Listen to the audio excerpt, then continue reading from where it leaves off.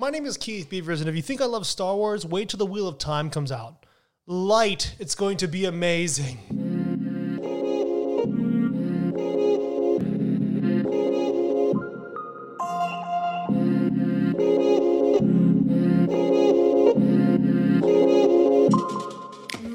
What's going on, wine lovers? Welcome to episode 25 of VinePair's Wine 101 podcast, just chilling out in season 2. My name is Keith Beavers. I am the tasting switcher of VinePair.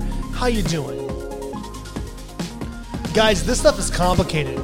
Cooperage. What does it even mean? It has to do with barrels, but it's more than that. We're going to talk about barrels in general and how wine and barrels get along and how trees become barrels. Let's get into it. This episode of Wine 101 is sponsored by E&J Gallo Winery. At Gallo, we exist to serve enjoyment in moments that matter. The hallmark of our company has always been an unwavering commitment to making quality wine and spirits. Whether it's getting barefoot and having a great time, making every day sparkle with La Marca Prosecco, or continuing our legacy with Lewis Martini and Napa, we want to welcome new friends to wine and share in all of life's moments. Interested in trying some of the wine brands discussed on Wine 101? Follow the link in each episode description to purchase featured wines or browse our full portfolio at barrelroom.com. Cheers and all the best. I know I say this a lot because this podcast is sort of like bite-sized info for you guys to take with you and help you on your wine journey. But this subject here could not only be a series on its own, but could be its own podcast. Okay, that's too much. This subject we're about to talk about is really in depth, really complex, and mysterious, and old. And there's so much of it to talk about, and I can't fit it all into this episode. So I'm going to go through this subject called cooperage, barrels and stuff. And I've selected some things I think that you need to understand, or I feel like you need to understand, to kind of get a good sense of it. And then if any point in the future we can go more into it, we can. I don't know if this is a good or a bad thing, but throughout my wine, drinking life, career, and whatever, and everything that I do, I didn't take barrels for granted. I just there's a barrel. That's what happens. You put the wine in the barrel, and then it does its thing. And then you learn about what barrels do with wine and interacting and all that kind of stuff, and it's really cool. And we're gonna get into that. But it's not until I went to an actual cooperage in France that I saw how crazy and intense and complicated and in-depth this industry is, and mysterious.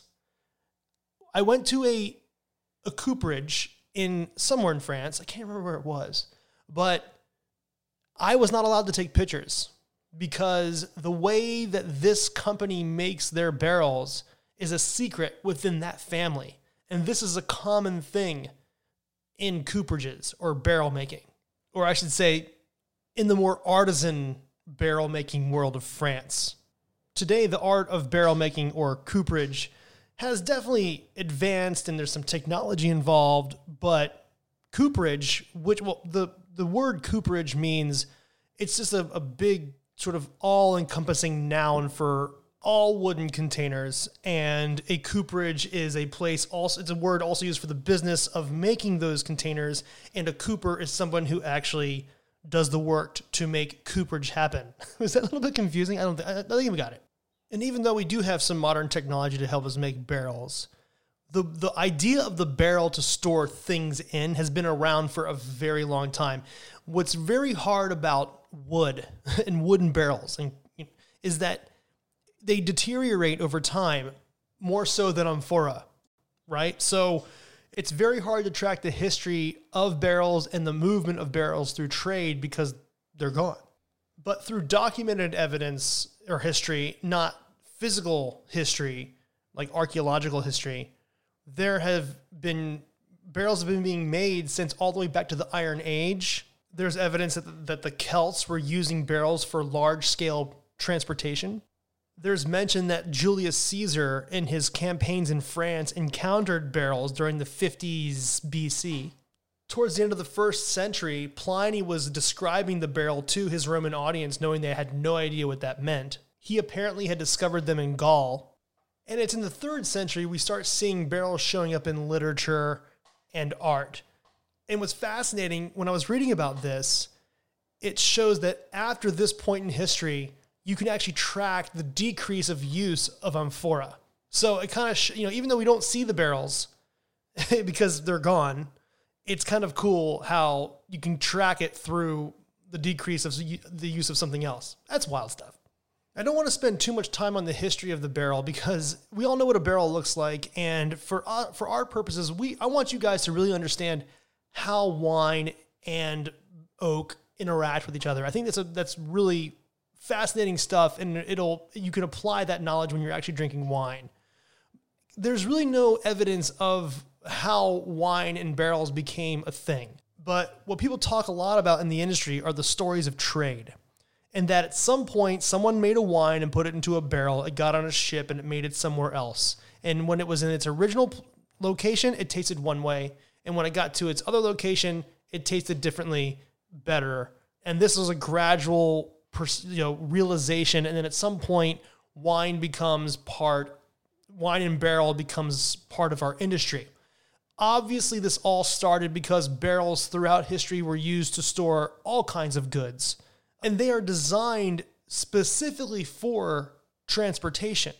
The way a barrel looks, where it has a bulge in the middle, allows it to be put on its side, spun and rolled onto a ship and off of a ship.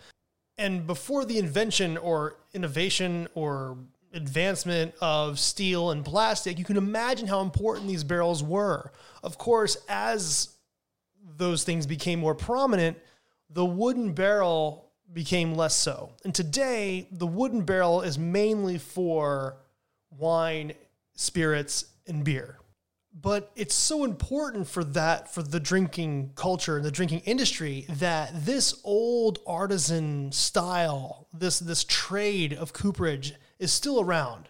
You see it mostly in France. You don't see as much in the New World, like the United States, which is a big oak producer as well. And this process involves cutting down trees that are at least 100 years old, cutting them against the grain into staves, and then leaving these staves out in nature for up to 36 months, only to be taken in, heated, shaped, toasted, and turned into a barrel. It's a lot harder than that. Every species of tree is different. Every tree within those species are individual and unique, and there are different combinations of woods that are used. Mostly it's oak, French oak, and American oak, but there's also been chestnut, cherry wood. There are barrels that are a combination of woods, a combination of forests, a combination of trees, a combination of staves. It's all very different. There are also different ways to cut the staves, whether using French oak or American oak, the kind of angles you have to cut to make sure that when you put the staves together that they are airtight. And depending on all of that I just said, you have to toast the barrel. And there are 3 general kinds of toasting for the barrel, basically firing the inside of the barrel to solidify the protective layer between the wood and whatever you're putting in the barrel. And then you got to think about what kind of wood you're using and how much you want the barrel to be toasted based on the reactions from fire in the wood. It's an absolute complex, almost thinking ahead of the game industry. There are some winemakers that actually go out to the forest and select trees, knowing they're not going to get that tree made into the barrels for well over maybe 3 or 4 years. And the things that winemakers have to think about when selecting a barrel, they come in different sizes. What size do you want? And each size has a different result for the wine. How old do you want the barrel to be? You can get a brand new barrel. You can get barrels that are been used a few times, and those affect the wine. What kind of wood do you want the barrel to be? Because that'll also affect the resulting wine. How was that barrel made? Is it a cooperage that you like? Do you need to get a barrel that's based off your specific winemaking techniques, your specific region? Are there laws in place for wine to be a certain way, so these barrels are the ones that you use because you want to be within these laws?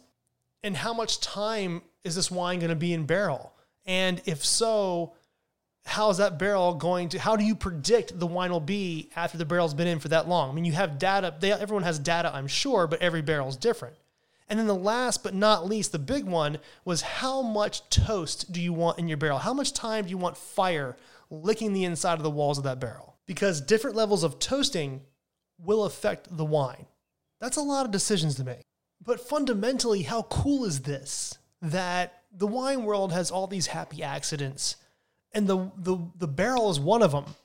And it just so happens that this thing naturally made to store food and stuff just so happens that the way it's created and from what it's created from benefits wine tremendously. Wow, pretty amazing. And when we put wine into a barrel and let it sit there and interact with what's inside, we call that barrel maturation. And of course, Jedi wine master Jancis Robinson puts it so nicely. Barrel maturation is the winemaking operation of storing a fermented wine in wooden barrels to create ideal conditions for the components of the wine to evolve and that the wood imparts some oak flavor. So really there are two parts here, evolution and extraction. The way a barrel is made with small amounts of air being able to get into the barrel is what helps the evolution and the maturation of the wine. And the char and the actual constituents in the wood inside the barrel interacting with the wine is what adds the flavor. For me, this is the fun stuff. This is a wine truly becoming a wine, if it's meant to be made in this way, of course. If a winemaker is using wooden barrels to rack wine, that means that wine is seeing some oxygen. And the benefit of having a barrel to rack from is that it clarifies the wine, meaning like all the sediment initial from the fermentation falls to the bottom of the barrel, but it falls in one spot. It all convenes down in that little bottom part. It's easier for the wine to be racked off of a wooden barrel because all the sediment falls into one place. And the barrels are being filled and emptied through racking through a hole in the side of the barrel that is stoppered by a plastic wad called a bung. After the racking is done and the wine is ready to mature in the barrel and the bung has been put into the hole, the barrel is then rolled into a rack. Through this entire process, there has been small doses of oxygen soaking into the wine. These are very small, yet very significant and very important saturations that will help the wine mature. As the wine interacts with the oxygen, whether slow or fast, however the winemaker wants it to happen, those primary aromas we talked about all the way in the first season, those grapey, fresh, young wine aromas, begin to reduce. Oxygen also causes small tannin molecules to gather or attract each other. What's called agglomerating. These little tannin molecules agglomerate and they reduce a little bit of the color of a white wine, turning it more towards gold. And in red wine, it starts softening the astringency of the wine, softening the tannins. Also, these tannins, some of them start to absorb the anthocyanin in the wine. Again, that's the color pigments that are natural in the grape. We talked about it in the first season. These tannins soaked in pigment are called pigmented tannins, obviously. And once they're pigmented, these tannins are much more permanent in the wine than the natural anthocyanins. This goes into how the wine ages and loses color over time. Well, the pigmented tannins will hold on longer than the anthocyanins. So when you see a red wine starting to age and lose color, it's the natural anthocyanins that are leaving and not the pigmented tannins. I know it's crazy, but it's so cool. Sorry, I love this stuff. Now, as the wine interacts with the actual wood, alcohol is working to soak its way slowly but surely and steadily into the wood. There is a protective layer between the wine and the wood called the toasting, and we'll get into that in a second.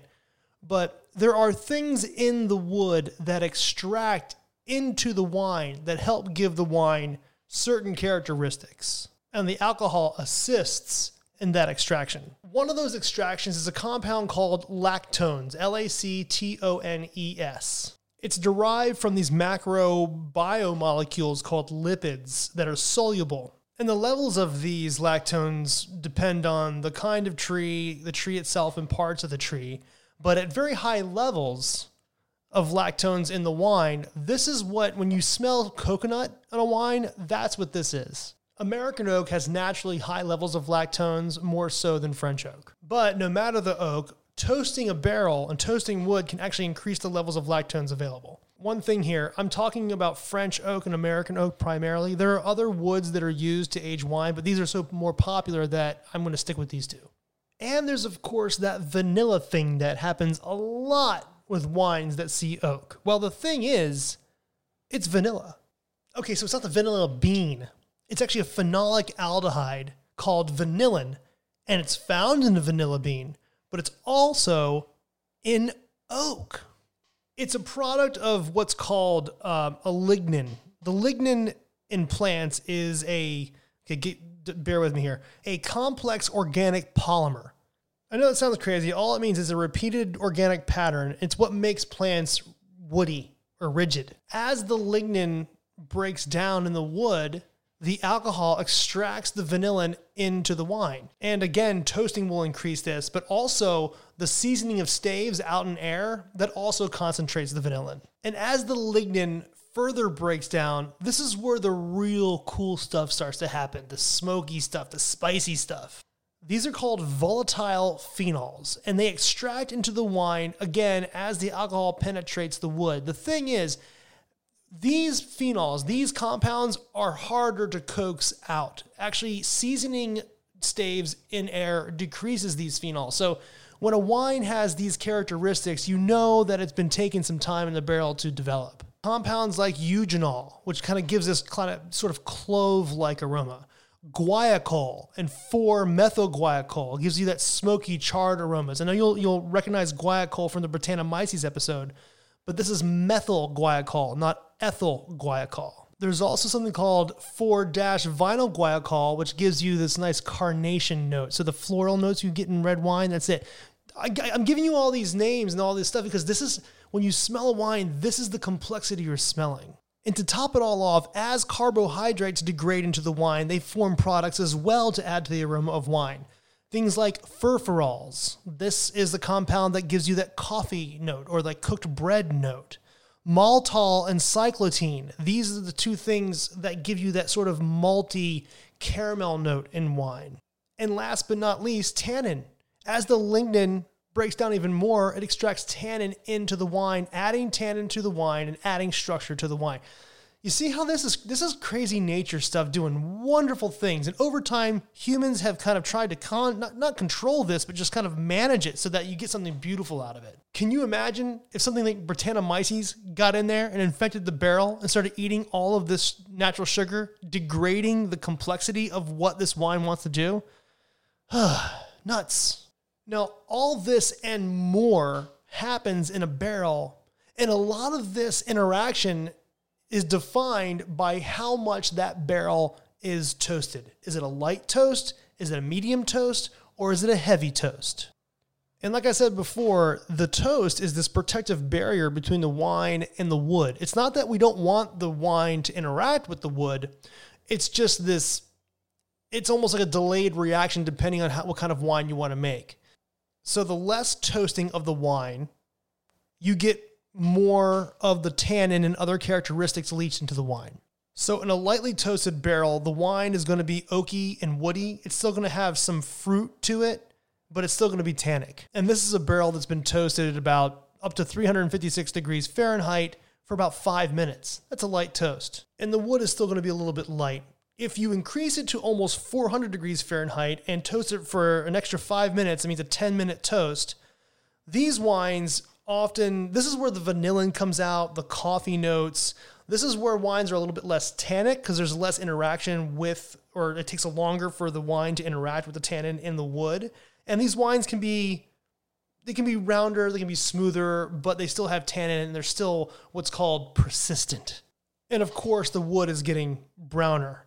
Now, if you go for 15 minutes at well over almost 450 degrees Fahrenheit, that's called a heavy toast. The wood is dark. This is roasted beans. This is where you get that toasted bread. Some people get nutmeg on this stuff, cloves.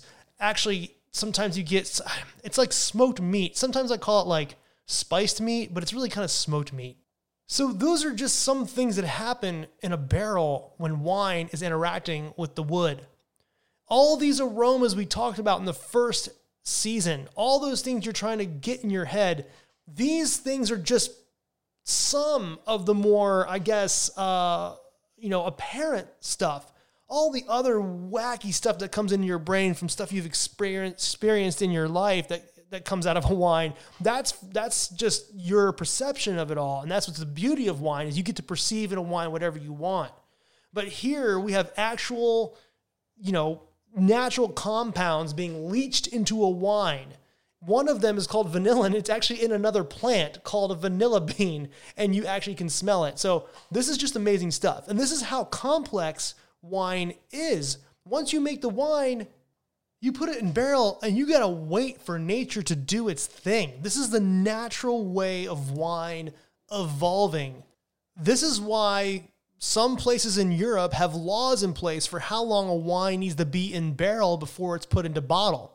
And even then, so when a wine is in bottle, how long it needs to stay in bottle before it's released. And a lot of this is because of the interactions with wine and wood and how long or short that region or that winemaker needs for that wine to achieve the complexity level at which they believe, or the sort of region believes through consortiums and laws and stuff, is ready to be released.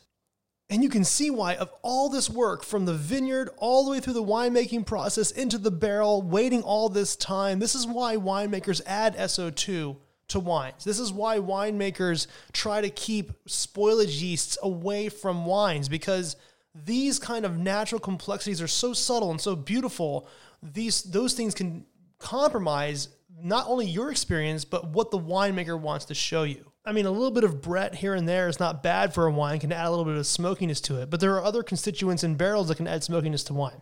It's just an interesting, nature's crazy, guys. So there you have it. I hope this helps you understand cooperage, barrels, and what goes on in this world, and then how it applies to wine. So next time you're drinking a wine that has some oak on it, you got an idea of how it all got there. See you next week. VinePair Keith is my Insta. Rate and review this podcast wherever you get your podcasts from. It really helps get the word out there.